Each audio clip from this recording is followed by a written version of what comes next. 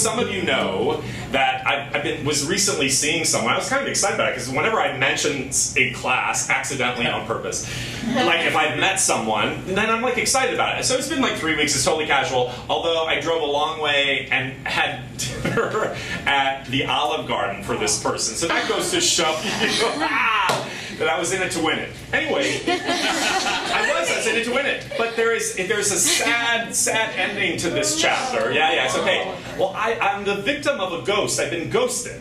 Now, I don't really know what that is, but this is a thing that youngins like to, or maybe not just youngins, but the young folk like to ghost nowadays. If you don't know what ghosting is, you're like moving along in life with someone, and then what? You don't hear from that person for an abnormally long amount of time based on your past experience. And I asked someone about it, they're like, oh, you've just been ghosted. I'm like, what's that? So see, I try to have a sense of humor about it, even though inside I'm dying a little bit. But here's the point. Here is the point. Because this came up for me today. As I was having my feelings about, and we're Instagram friends, or we're connected through social media, which got me so upset, because it is like high school. In the old days, if you got ghosted or you got broken up with, okay, great. You do not have to constantly be reminded of whatever, that dynamic. So anyway, my point is as my feelings came up around, the experience that I was going through, I found it to be really interesting to just sit with everything that was coming up.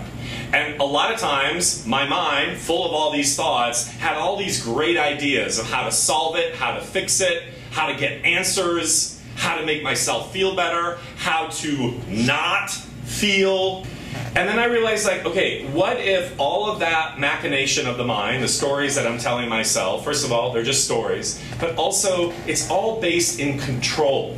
So if I could do that thing, in the short term it would make me feel better because I could control the situation in a way that would make me feel better. But feeling better isn't feeling. So that's the great insight. Here I teach it, here we talk about it. We're working on it all the time. You're never going to get it solved. You're never going to have this whole acting thing. Oh my God, I do all this thing and I'm upset and now it's going to work perfectly. That's not life and that's not acting. But isn't that good to know?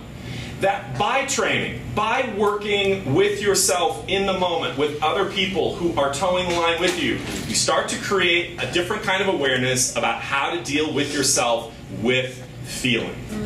That's life, kids. That's bigger than acting. Certainly it's applicable to acting.